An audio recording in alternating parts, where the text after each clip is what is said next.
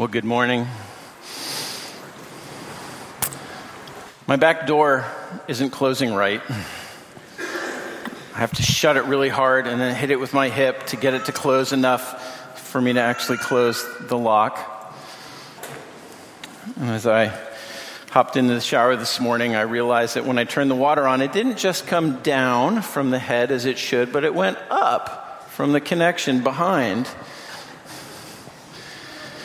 And I realized that it's so easy for this life to be out of kilter, isn't it? Things don't work the way they should, and things are not right as they ought to be. Obviously, shower heads and door locks can be fixed. They're little, they're mundane, they're part of our everyday life in a fallen world. But it reminds us that all is not as it should be in our world as well. As Jonathan prayed, we think about countries around the world where famine and warfare are destroying people's lives, and they're dying in hunger and in violence. We pick up the newspapers and we see how deeply affected even our own society is as racism shows its ugly head again and again, or the mistreatment of women shows itself again and again. We think of the trials and the tragedies of this world, and our heart cries out, it's not right. It's not the way it's supposed to be. And we want justice. We want righteousness. We want things to be made right and to put back the way they're supposed to be.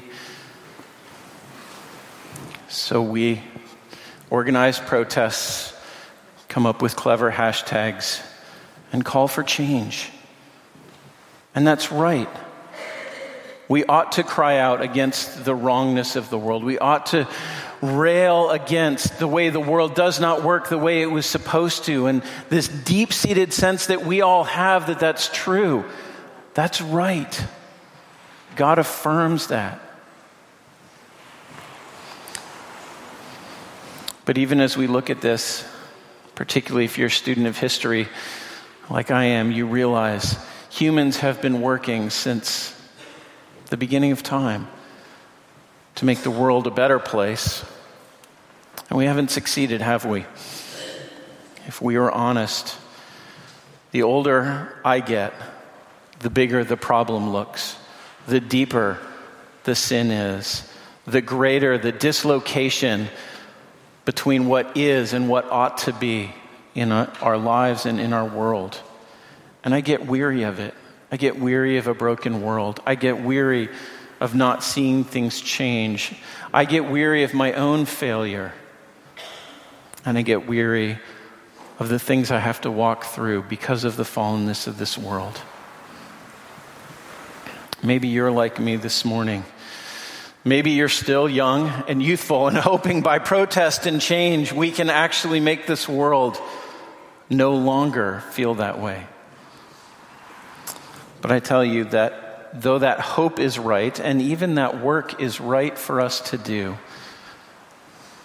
the message of Christianity is that there is a greater hope in the midst of this. There is something greater for us to look to and to cling to and to stand on in the midst of this world. And it is very simply the person of Jesus Christ. In him we find answers both to the longings for righteousness and justice and an answer to the despair that we can fall into as we face it. And this brings us to our passage this morning, the book of Colossians. If you want to turn with me there, it's 983 in your pew Bibles. We're going to look at Colossians 1, verses 15 through 23. In the last couple of weeks, what we have heard is an apostle writing to this church that he's never been to, but that he loves. He's writing to them to encourage them in their faith, with a concern that they might be losing the clarity of their faith, that Christ really is enough for them. that they might be thinking they need something more or something else. We've seen in verses 3 through 8 how Paul writes with thanksgiving for the work of God in their lives, for seeing how the gospel of Jesus Christ has changed them. We see how in verses 9 through 14, he then has prayed for them, praying that that would continue and even more, that it would be abundant in their lives. And then we come to our passage this morning. In your Bible, there's a break, there's a new section heading, but in the original, it's actually a relative clause. It's describing the beloved Son from verse 13. So let's read this together, Colossians 1, verses 15 and following. He is, that is Christ, is the image of the invisible God, the firstborn of all creation. For by him all things were created in heaven and on earth, visible and invisible, whether thrones or dominions or rulers or authorities, all things were created through him and for him. And he is before all things, and in him all things hold together. And he is the head of the body, the church. He is the beginning, the firstborn from the dead, that in everything he might be preeminent. For in him all the fullness of God was pleased to dwell, and through him to reconcile to himself all things, whether on earth or in heaven, making peace by the blood of his cross. And you who were once alienated and hostile in mind, doing evil deeds, he has now reconciled in his body of flesh, by his death, in order to present you holy and blameless and above reproach before him. If indeed you continue in the faith, stable and steadfast, not shifting from the hope of the gospel that you heard, which has been proclaimed in all creation under heaven, and of which I, Paul, became a minister. Will you pray with me? Lord, as we look at this passage this morning, we do ask that you would open our eyes to see the greatness of Christ. Lord, that you would help us to grow in confidence, in faith, in him as the all-sufficient and all-supreme one. Lord, that in the face of this fallen, broken world that we live in, Lord, that we can continue in hope because of Christ. Lord, I pray for your help this morning as we look at this passage together. Lord, use me and speak through my words. Lord, that we might hear you this morning. We pray these things in Jesus' name. Amen.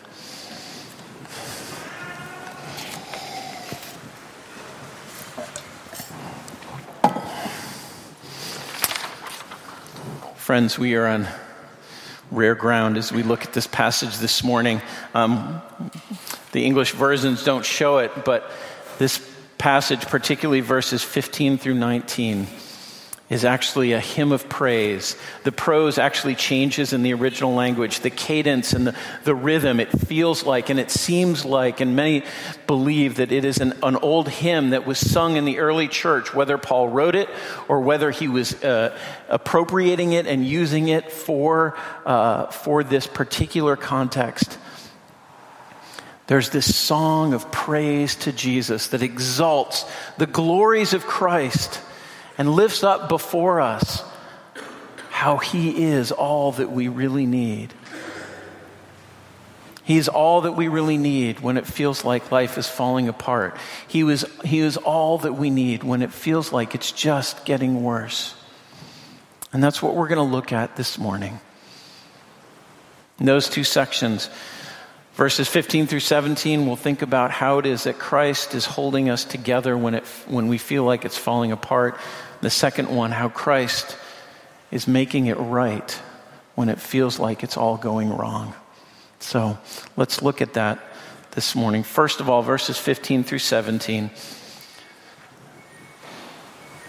There's so many rich theological pictures here. I wish I had time. We could spend the rest of the fall just preaching on this. I'll just preach on 15, the first half of it this morning, and then we'll go on. Does that sound good? No, I'm kidding. We won't really do that. We're going to keep moving through, but so much rich. In referring back to this kingdom of the beloved Son that he says believers have been brought into by their faith in Christ, he now lifts up what is the character and the nature of this Son who rules over this kingdom. And he says, first of all, he is fully God. He is the image of the invisible God. And by image, he doesn't mean a replica. He doesn't mean a projection of. He means an exact representation of the fullness of God is seen in this one, Jesus Christ.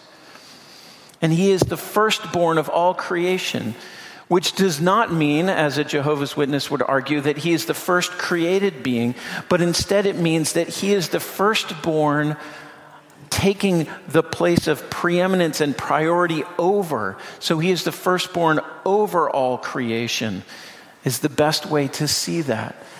Firstborn in the Bible is a position. It's not merely a temporal term, although Christ was both, because Christ existed from all eternity past, and yet also he takes this place of being over all of the creation. And we know that particularly because then in verse 16 it goes on and says, for by him all things were made. And so we know that Christ isn't a part of what was made. In fact, he was the agent by which God created all things in the world. And so we're lifting up this person, Jesus Christ. And remember, this is a generation after Jesus walked the earth. He was a man who had hair and clothes that you could touch, that you could eat a meal with. And Paul is saying that man is this incredibly exalted God in the flesh who has come to be for you the one over all creation. And he goes on and he says, all things were created in him. There's not a single thing in this world that doesn't come from Christ. And particularly it seems he's focusing, as the concern goes on in the books, he's focusing on powers that we think might be beyond his control.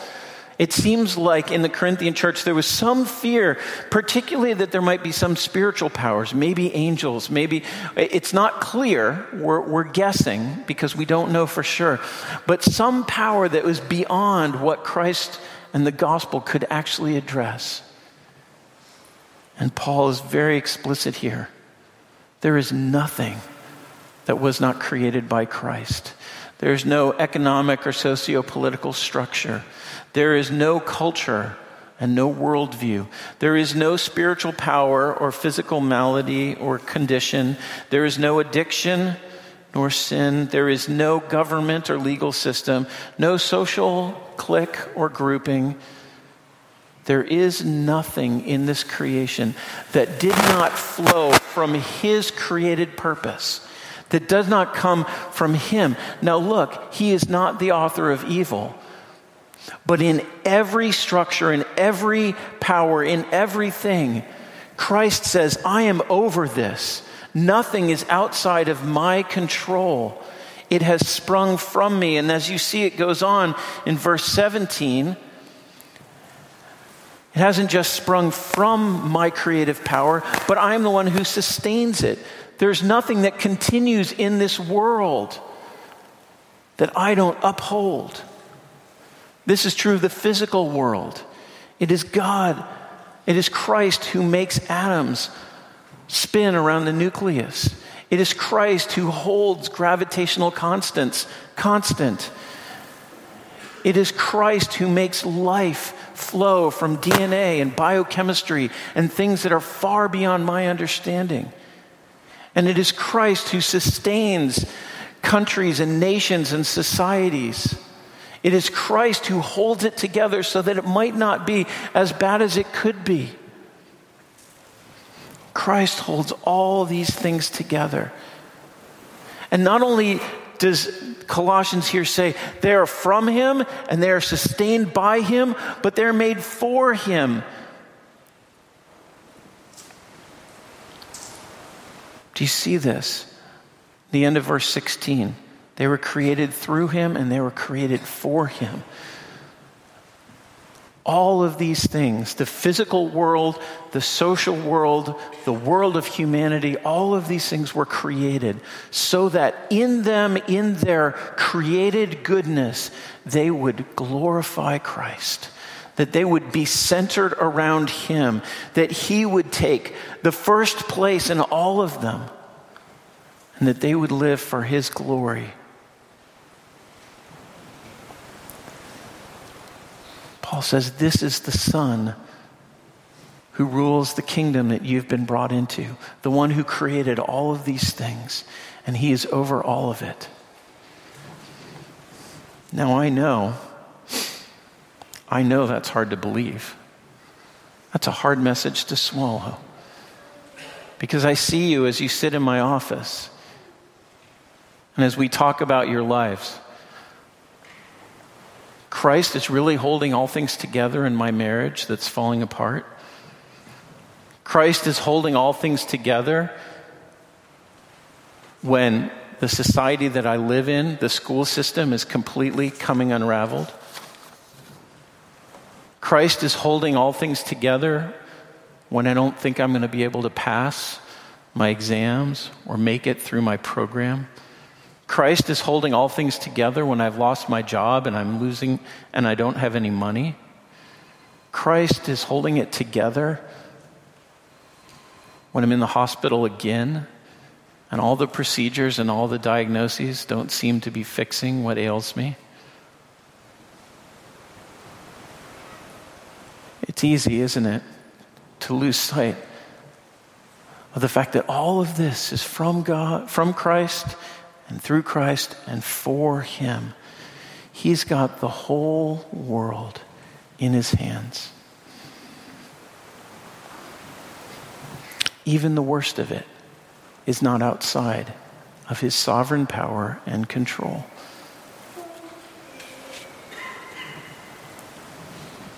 Paul says, remember him. Look to him. See him high and exalted over all things.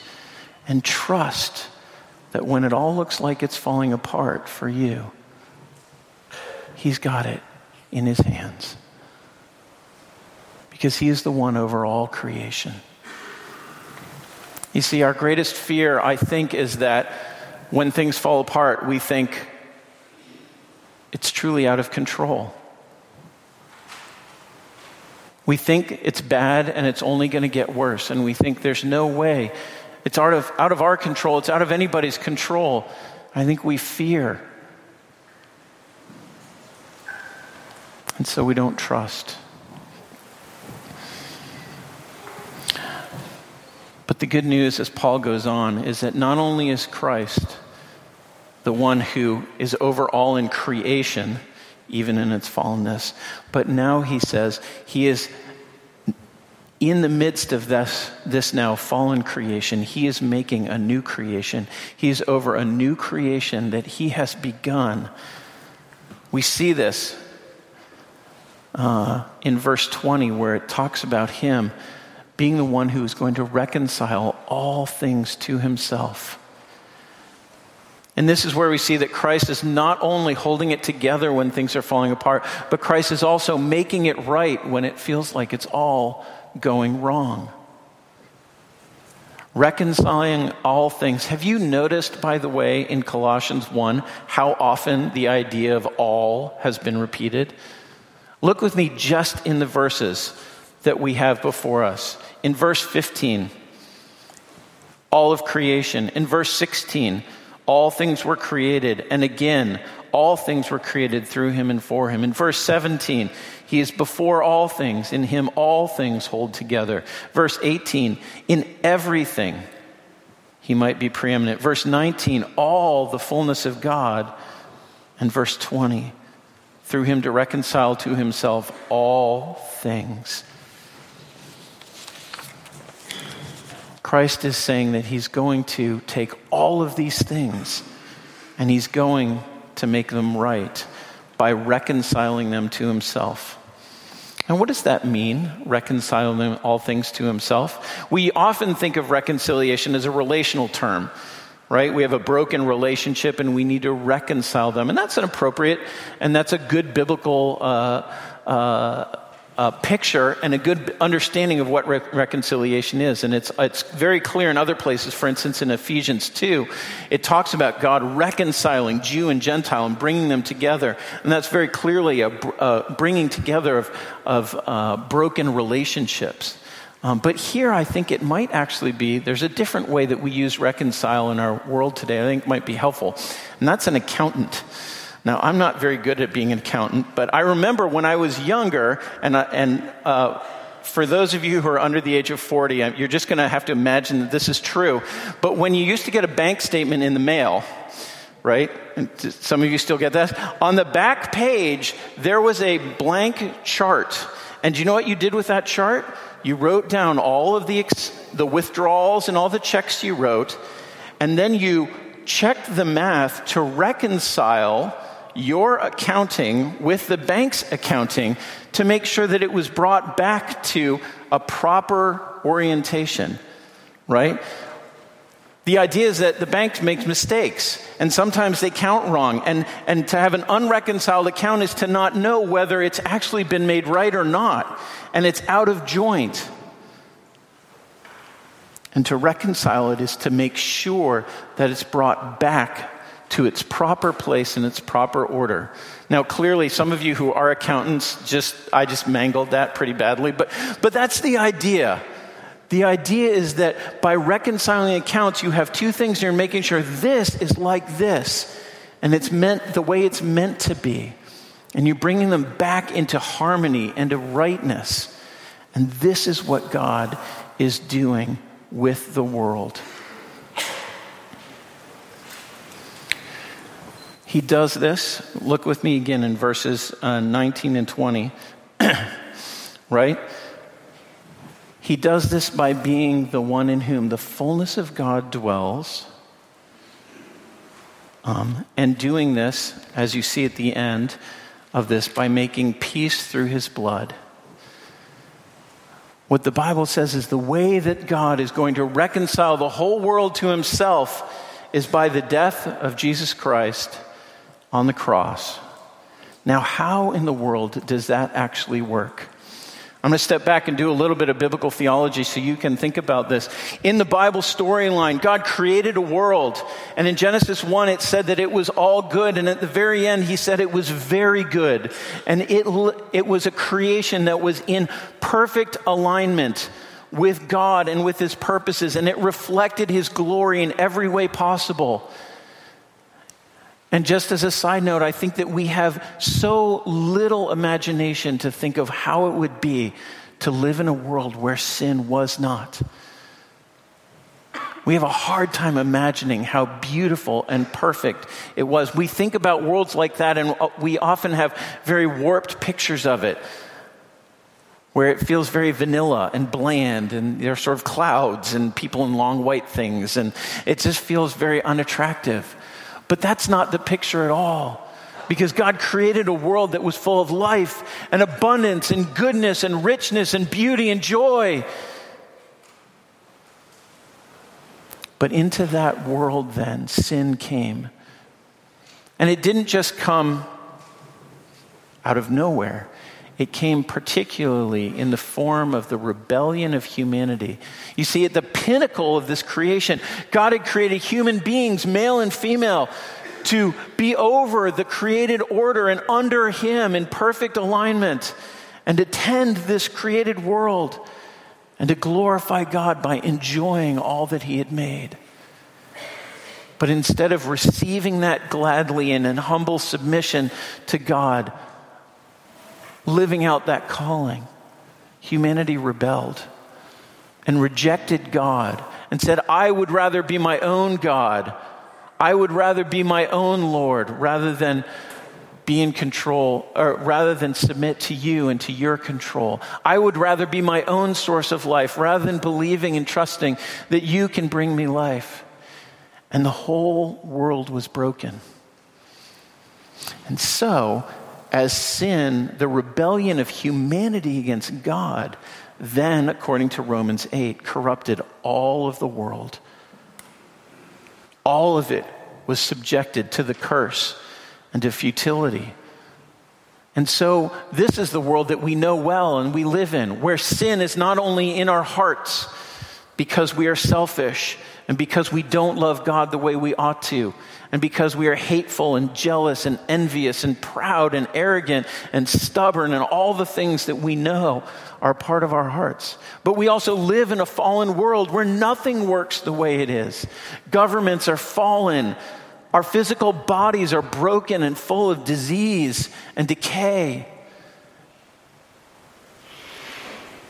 And we see in the whole breadth of human experience, this fall has corrupted the world such that nothing is as it ought to have been.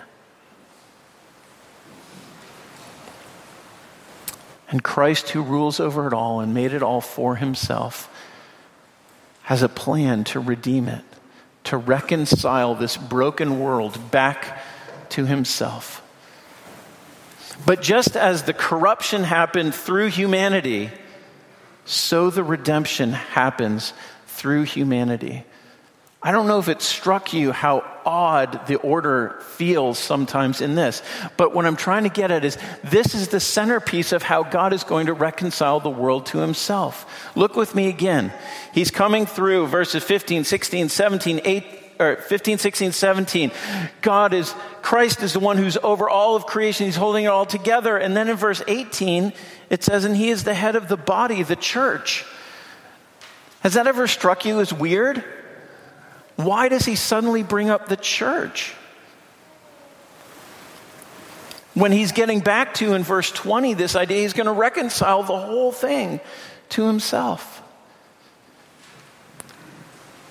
Because sin subjected all of creation to the fall, the sin of humanity, so the redemption of humanity is the beginning of God's reconciling the whole world to himself.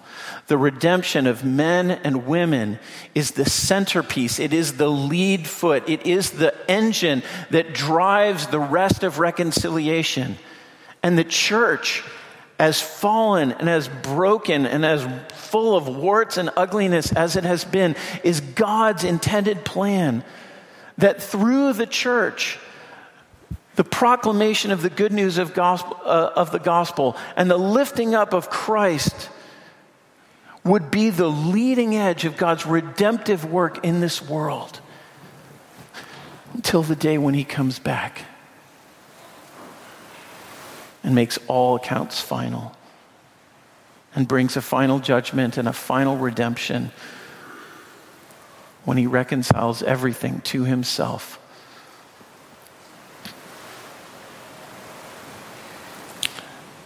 This picture of God's redemptive work in the church as the centerpiece of his redemption is part of what Paul wants us to get from this passage.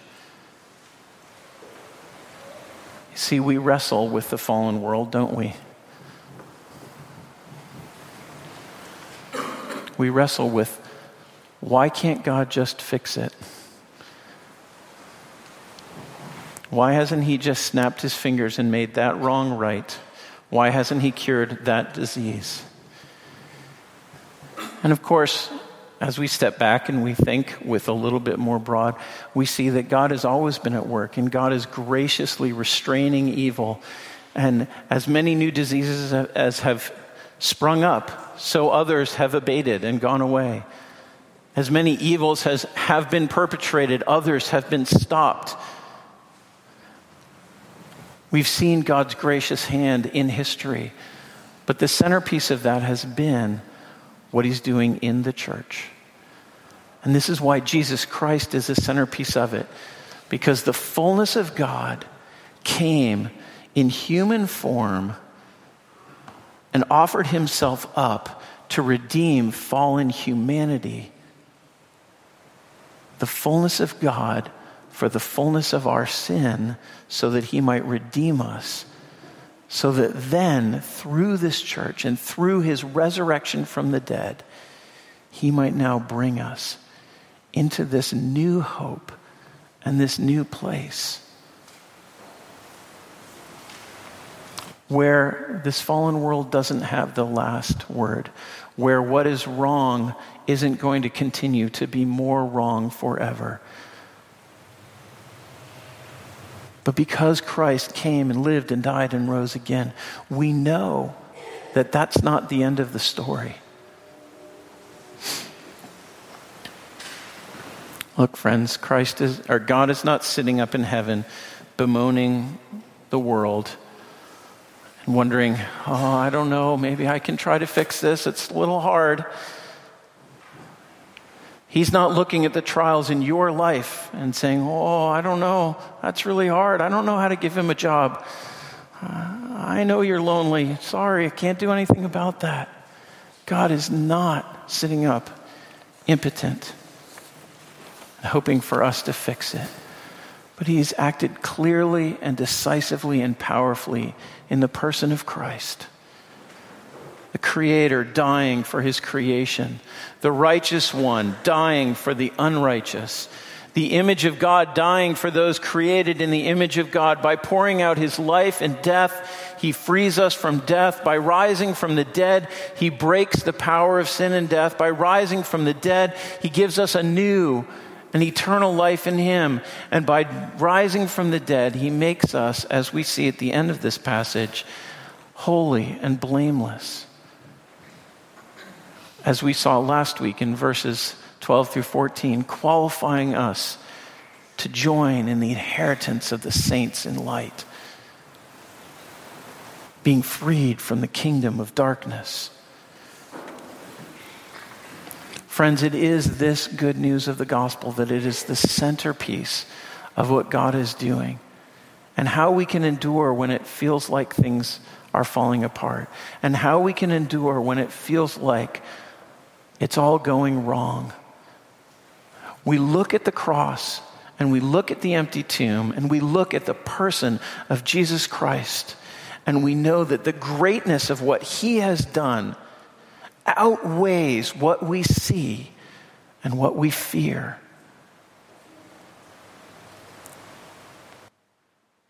This is why in verses 21 through 23, he says, "And you who were once alienated and hostile in mind, doing evil deeds, he is now reconciled in his body of flesh by his death, in order to present you holy and blameless and above reproach before him, if indeed you continue in the faith, stable and steadfast, not shifting from the hope of the gospel that you have heard." Friends, this is the gospel. What Paul is saying is, do not be afraid of what is out there that seems so hard, because you know what God has done in your life. For you, for those of you who have placed your faith in Jesus Christ, you know what he's done. He's died on the cross for your sin. And if God could reconcile you and all the ugliness of your heart, and all the rebellion of your life, and all the evil that still rises up in your body, if he can reconcile you and make you holy and blameless, don't you think you can trust him for the world? Don't you think you can trust him for the shape of your life? Don't you think that if he can rescue you, he can rescue the world? If he can turn you from evil deeds, don't you think he can transform this ugly world and reconcile it to himself for his glory? Now look, friends, I know one of the questions we wrestle with is, why hasn't he? Why hasn't he yet? Why is he waiting when the pain continues and the evil seems unabating? That's a whole other sermon. But I will say this. He's doing it because in the meantime, he's saving more of us. And in his patience, he's longing for his redemption to include more and more women and men. And he's building a church that trusts not in themselves, but trusts in this redeeming, reconciling power of Jesus Christ. That he would be exalted, that he would be lifted up, that his redeeming plan and work would be so honored in our midst that we would trust him with all of the rest. That's where I land on it. I don't know why all the time. But I look at the cross and I say, I can trust you, God. I can trust you today. And I'm not going to move. I'm not going to go somewhere else looking for something else that I need to add. And so he says to the Colossians, and he says to us, continue steadfast. This gospel is at work. It is growing. You heard it from me. It changed your life. It is now being proclaimed to the ends of the earth in increasing fashion. In more and more people are hearing about this Christ. And as we proclaim Christ, as we live out that calling, we see God at work. And so we are steadfast in hope. Let's pray.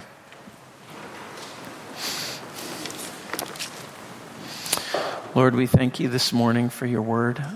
Lord, we thank you how it has revealed to us the greatness of Christ.